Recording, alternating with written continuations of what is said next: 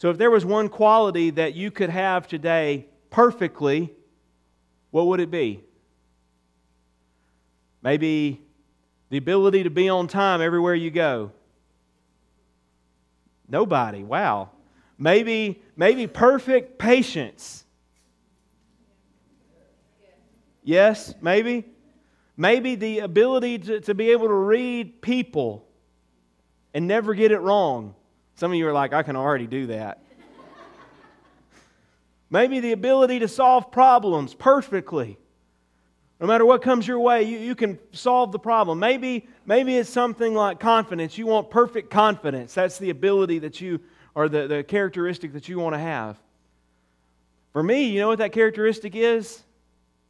I want to have perfect perception. And here's what I mean by that. I want the ability to be able to look beyond my feelings and see things as they really are. Because I'm a feeler, and so that's how I look at the world. I have feelings about things, and a lot of times when I feel a certain way about something, well, it's really hard for me to look outside of my feelings and see things for what they really are. And so I would want perception. I would want vision. And if we're honest, I think a lot of us would benefit from that. Because we face things all the time, circumstances, trials, where if we could just look beyond what we feel and what we see around us, and if we could have perception of the way things really are, if we could just get the right vision, man, everything would be all right. And that's where in Isaiah chapter 6, that's what's going on. Isaiah gets a vision. In a time where they're facing great uncertainty, he sees a vision. He sees God sitting on His throne, and it changes his life and the people's life forever. He sees God in all of His glory and holiness, sitting on the throne in perfect control. So during all the uncertainty, during all of the shifting, during all the transition, Isaiah knew that God is in control. Isaiah knew that God is in control. And listen, many of us can resonate with that because while we face circumstances where it feels like everything is coming apart at the seams, if only we could get a vision of God sitting on the throne knowing He's in control, then we would make it through. Then we would make it through. So he has an encounter with God. He has a vision with God. And as we do the same, as we encounter God's holiness, we find, number one, that He saves us. And number two, we find that He sends us. Let's go to God's Word together. Isaiah chapter 6, starting in verse 1. And please stand as we honor the reading of God's Word together. In the year that King Uzziah died, I saw the Lord sitting upon a throne, high and lifted up. The train of His robe filled the temple. Above Him stood the seraphim. Each had 6 wings. With 2 He covered His face, and with 2 He covered His feet, and with 2 He flew. And one called to another and said, Holy, holy, holy is the Lord of hosts. The whole earth is full of His glory. And the foundations of the threshold shook at the voice of Him who called, and the house was filled with smoke. And here's Isaiah. And I said, Woe is me, for I am lost. For I am a man of unclean lips, and I dwell in the midst of a people of unclean lips. For my eyes have seen the King, the Lord of hosts. But y'all watch this. Then one of the seraphim flew to me, having in his hand a burning coal that he had taken with tongs from the altar. And he touched my mouth and said, Behold, this has touched your lips. Your guilt is taken away, and your sin atoned for. And I heard the voice of the Lord saying, Who shall I send, and who will go for us? And then I said, Here I am, send me. Father, as we approach your word, and Lord, as we, much like Isaiah, as we approach you through your word, as we get a fresh glimpse of your holiness and your glory through your word, God, I pray that we would see, just like Isaiah, that when we feel that despair, as we see your grandeur, as we see your glory, that we would see your mercy. And right when it feels like we are ruined sinners, that we would see that you have provided atonement. Right when we feel like you could never use us, that's exactly, Lord, help us to see when you send us. Father, I pray that you would speak today through your word. In Jesus' name, amen. So we see several things here as Isaiah encounters God. And the first one is a vision of the Master. A vision of the Master. God gives Isaiah a vision of himself, the true King. But I want you to see there in verse 1 the timing of this. That's so critical. Notice the first thing that he says in verse 1. In the year that King Uzziah died, I saw the Lord. Now, historians tell us that the year King Uzziah died, that's, roughly about 740 BC. But I don't think that he's telling us that so that we can, fix it to the timeline and have a date. Let's look at King Uzziah's reign. Here's a brief rundown. He reigned for 52 years. Quite a lengthy reign. And at first, everything looked great. In fact, it was said of his reign that he did what was right in the eyes of the Lord. Right? That's something that is good. When you see that spoken about a king, that's good. He grew in power and influence. But the end of his reign was not like the first. His reign ended, and it was marked by unfaithfulness to God and God's judgment on him. He was struck with leprosy. And so for the last few years of his reign, he was a leper and he didn't even interact with anyone. He was isolated, and his son Jotham reigned in his place until he died. That's Uzziah. And he's saying in the year that King Uzziah died, I saw the true king sitting on his throne. In a time of great uncertainty, in a time of where they're not sure what's going on, Isaiah sees the true king that's sitting on his throne that is really reigning. He saw him high and lifted up. The train of his robe filled the temple, it says. This king is glorious, is what that means. His throne is lifted up. His train fills the whole temple. What other earthly king is there like that? And so here's what that means for us. Just like Isaiah and just like the people of God that are facing uncertain times, they don't know who's going to be king next. They don't know what's going to happen.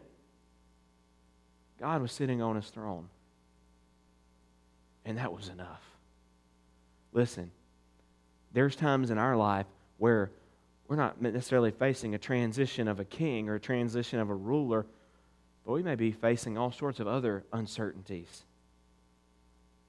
And what we need to see this morning, and as we face those uncertainties, is simply this: that our king is on his throne and he's in charge.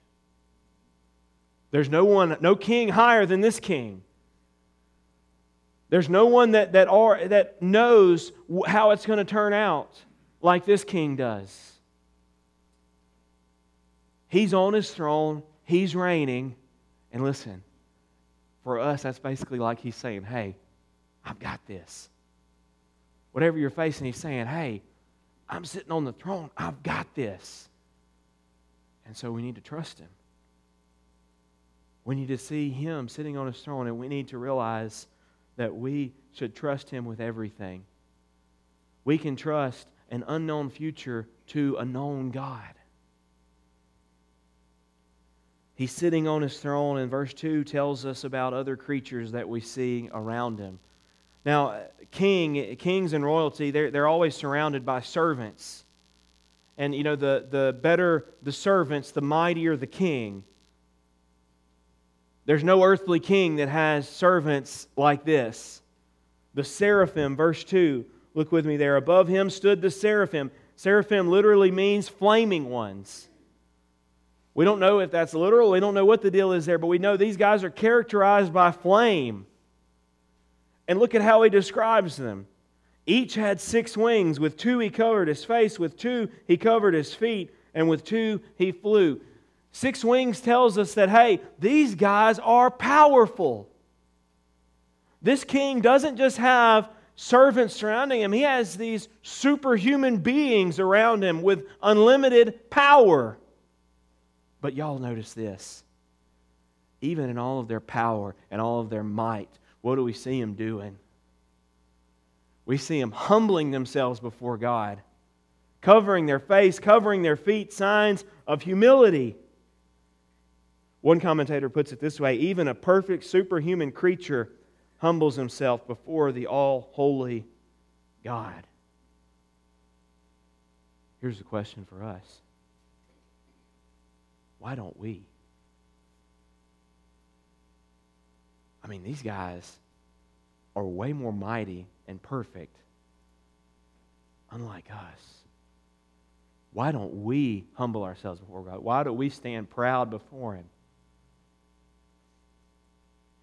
Notice the song they're singing in verse 3. One called to another, "Holy, holy, holy is the Lord of hosts. The whole earth is full of His glory." This word holiness means absolute perfection and uniqueness. It means that God is completely set apart. It embodies His perfection. And notice, they don't just say He's holy, but they repeat it 3 times. And you're like, well, what's the difference? Why does that matter? Well, it matters because of this. In Middle Eastern poetry, they would repeat things a lot of times to add emphasis. And you see this all throughout the Bible. You see this in the Psalms. You see it in the Proverbs. You see it everywhere that they repeat things. And sometimes they may say it a little differently, but they repeat it because it's important. There is no other characteristic of God that is repeated like this in the Bible. If we were to look at God and we were to say, which characteristic is the most relevant to us, which one is the most important, we would have to come away and say holiness. Before we say love, before we say graciousness, before we see mercy, we've got to see that this God is holy. He's set apart. He is not like us. He is completely glorious. He is completely perfect in all that He does. They're singing, "Holy, holy, holy is the Lord of hosts." Notice what they say: the whole earth is full of His glory. No other king possesses that kind of glory. No other being possesses that kind of glory.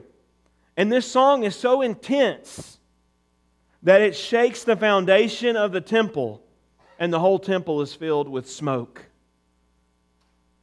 They are singing this so loudly, and it is so profound that it literally shakes the foundation. Can you imagine a worship service like that? I mean, can you imagine this place filling with smoke and incense and being shaken because the praise of God was so intense? We've got to let go in worship sometimes. We've got to actually sing like it matters,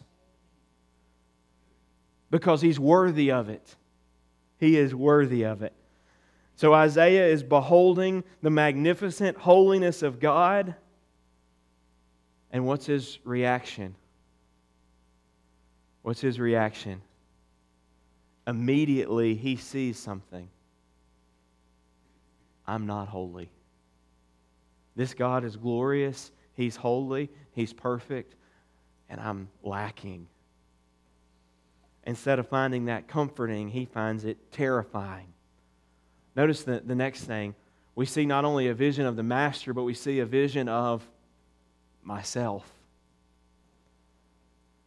He sees this vision of God, and now he's turned introspectively, and he sees himself standing there. And notice what he says in verse 5. And I said, woe is me. He doesn't join in the song of the angels singing holy, but he joins in saying, no, woe is me. He says, I am undone. I am lost. That word there literally means he's saying, I feel like I'm coming apart at the seams. I feel like the weight of His holiness is going to crush me. And he gives 3 reasons for feeling that way. His despair comes, first of all, we see from his own sin. He says, I am a man of unclean lips, there in verse 5. He's confessing his own sin. But notice it's not just his own sin, but he recognizes his people's sin. So it's already bad enough that he sins, but he's saying, I come from a people that sin. And finally, he feels the weight of God's holiness. He feels undone. He feels despair because he says, my eyes have seen the King. The King is so holy that the sight of Him would crush sinners.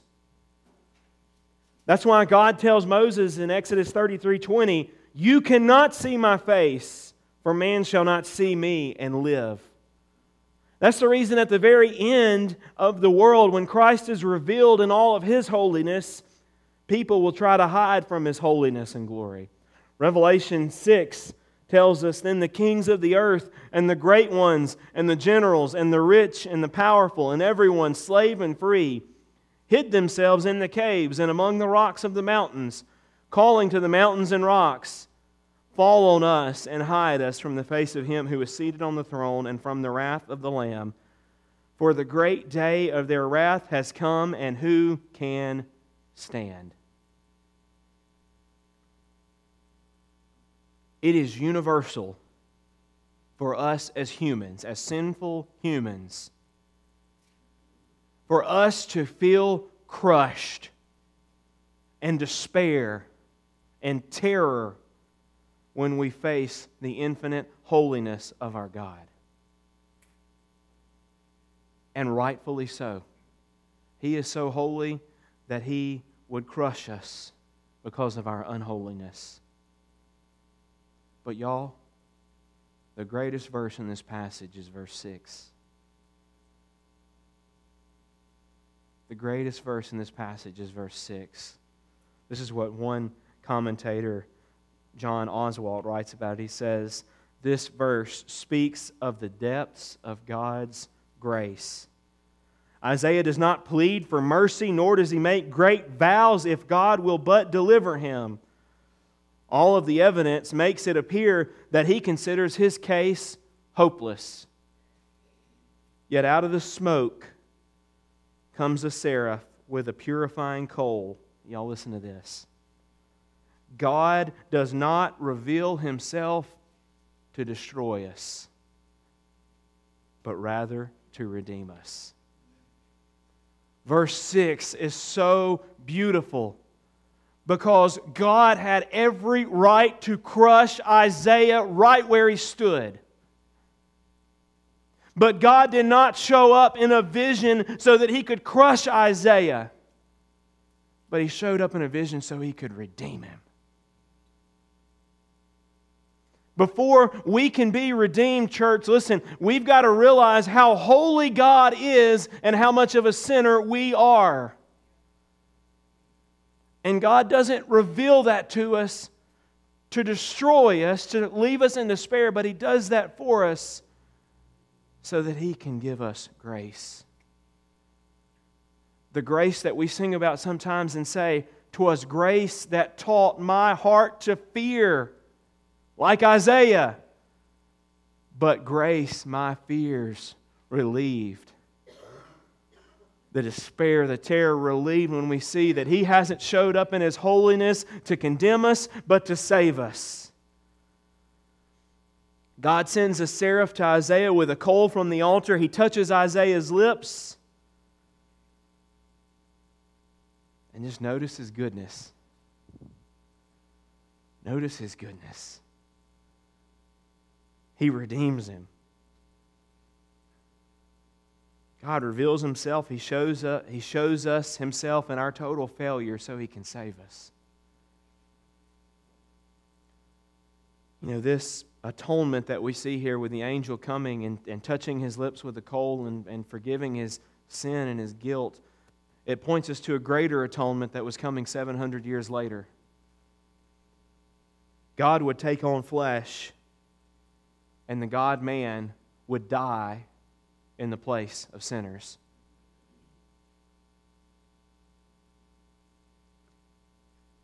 Like with Isaiah, God came very near. He took on flesh. But instead of condemnation, He brought redemption. Meditating on this idea, songwriter Philip Bliss wrote these words, "Man of sorrows, what a name for the Son of God who came, ruined sinners to reclaim. Hallelujah, what a Savior. Bearing shame and scoffing rude, in my place condemned He stood. He sealed my pardon with His blood. Hallelujah, what a Savior. Guilty, helpless, and lost were we. Blameless Lamb of God was He. Full atonement can it be. Hallelujah, what a Savior."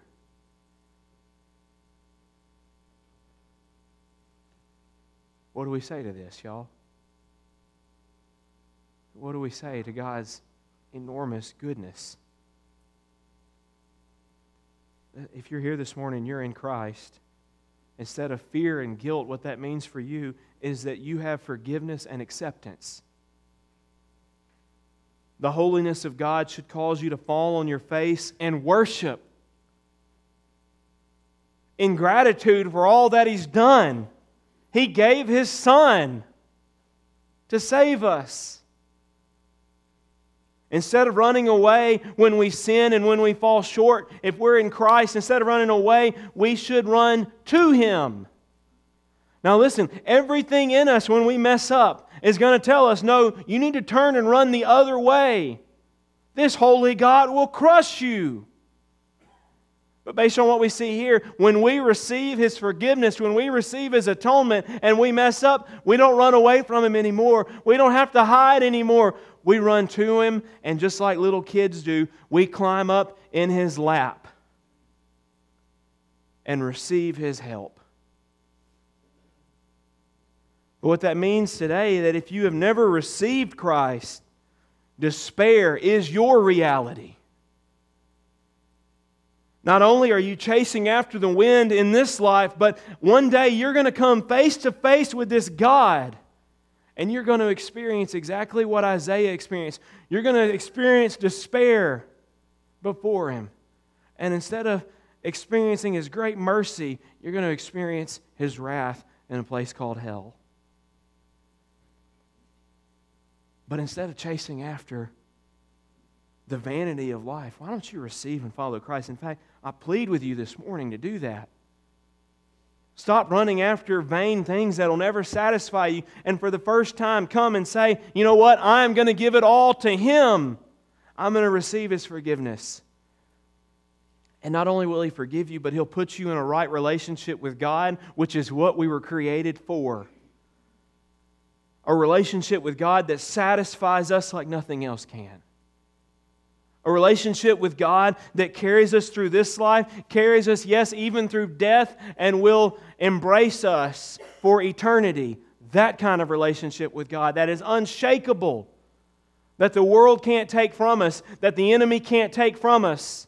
A relationship with God that satisfies us so much that we'll turn our back on everything else if we had to follow Him. But I want you to see something else here. God's forgiveness is never the end of the road. This narrative does not cut off at verse 7. Now, if it did, that would still be great. It's never the end of the road, because when God forgives us, it compels us to want to serve Him. We desire, after He saves us, to want to serve Him. And that's exactly what's happening here to Isaiah. We see a vision of the Master, we see a vision of myself, and finally, we see a vision of the mission. This is the first time in the passage that God speaks Himself. And what does He say? Who shall I send? And Isaiah answers, not me, I'm pretty busy with my own life, God, but don't worry, I'll be at church on Sunday. Who shall I send? Well, I'm busy warming up a pew here, God, so why don't you send somebody else? That's not what Isaiah says, is it? In fact, just picture Isaiah here for a second. Isaiah has just thought that he would be crushed by the weight of God's glory and holiness. And then unexpectedly, God sends forgiveness and atonement. He is overwhelmed by God's grace and mercy, and he wants with every fiber of his being to serve this good God. This is the way one commentator says. He says, having believed with certainty that he was about to be crushed into non-existence by the very holiness of God, and having received an unsought for, unmerited, complete cleansing, what else would he rather do than hurl himself into God's service? All God's doing is giving Isaiah a chance to volunteer. He doesn't compel him. He doesn't twist his arm.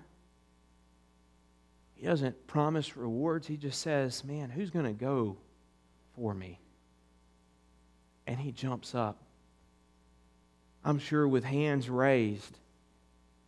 Here am I, Lord, send me.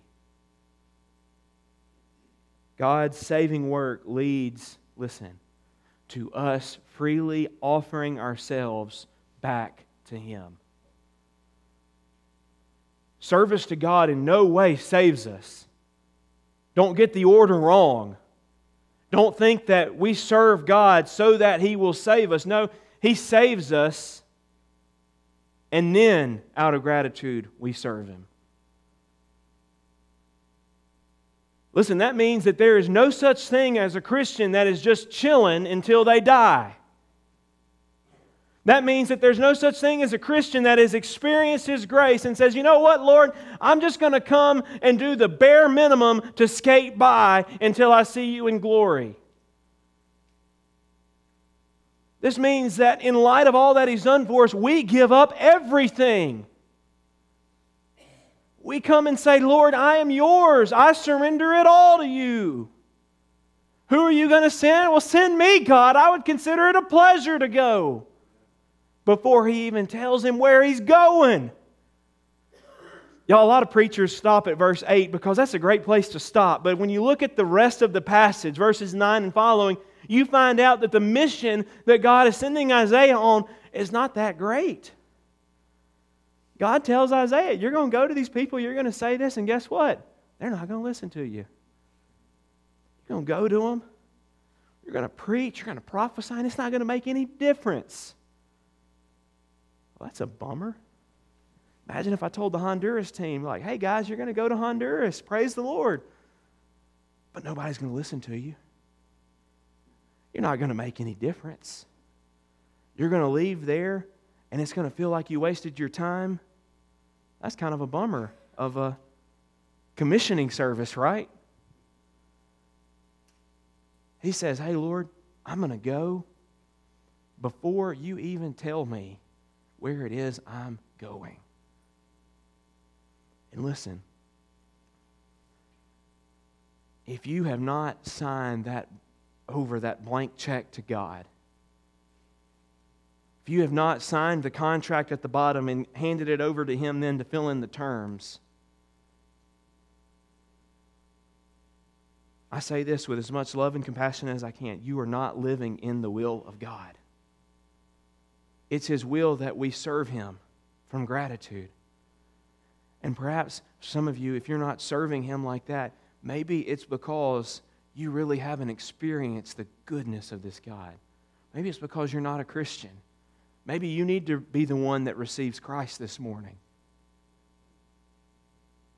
He calls us to the mission. I love what one pastor says, Robbie Gallaty. He says, the gospel came to you because it was going to somebody else. When God saves us, He sends us. God showed Himself to Isaiah to bring about salvation and sending. And notice how God orchestrated this. Uzziah died so that Isaiah would see the vision. He sees the vision so that he could feel the weight of his own sin. And as soon as he feels the weight of his own sin, God saves him. And finally, after he feels gratitude for that, God sends him. Does that sound familiar? It should, because that's the journey that we're on.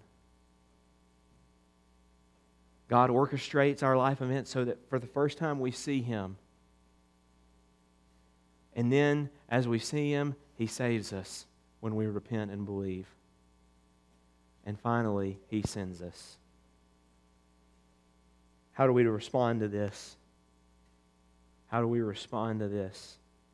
Well, I think first and foremost, if you're here this morning and you've never received Jesus, today is the day that you need to do that. And I plead with you not to put that off. I see people on their deathbed sometimes, and it just makes me appreciate the fact that life doesn't go as we planned. We think that we're going to have this nice deathbed conversion experience. We think that we can just put it off and making a decision for Christ and receiving Him until down the road. And listen, we don't know what it holds. And listen, you may actually get that moment on your deathbed and you may not even feel like receiving Him. You may be like some who die without Christ, who just say, you know what? I've lived my whole life without Him, might as well die without Him. I plead with you this morning, if you don't know Him, come and talk to me. Come and receive Him. This morning, if you're here and you feel like, man, you know, I have not been doing anything but just sitting, filling a pew. I haven't been serving Him, but I feel this morning convicted that like I need to serve Him and I need to do that. This morning, I invite you to come and just recommit yourself to serving. Recommit yourself to saying, Lord, I will go. And maybe there's some of you in this room this morning that you feel like God is like pulling at your heart and you're like, what are you doing, God? What's going on here? And maybe for some of you, He may be calling you to vocational ministry. He may be saying, no, I'm going to use you for something in particular. If that's you, don't fight, respond. But maybe you're here this morning and you're like me. You just need to be reminded of His grace. Maybe you just need to be reminded that He saved you, that He loves you. And for you, the response this morning is simply this: to worship. To worship. If you're here this morning and you've been saved by His grace, but you haven't been living for Him, repent.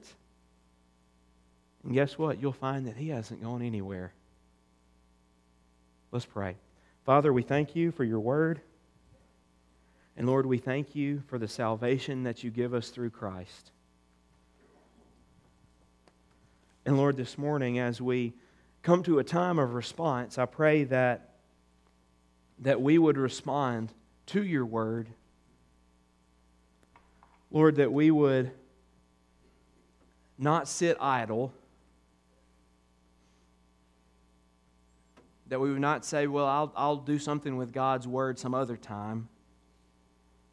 Lord, help us to obey immediately, to what you've called us to do.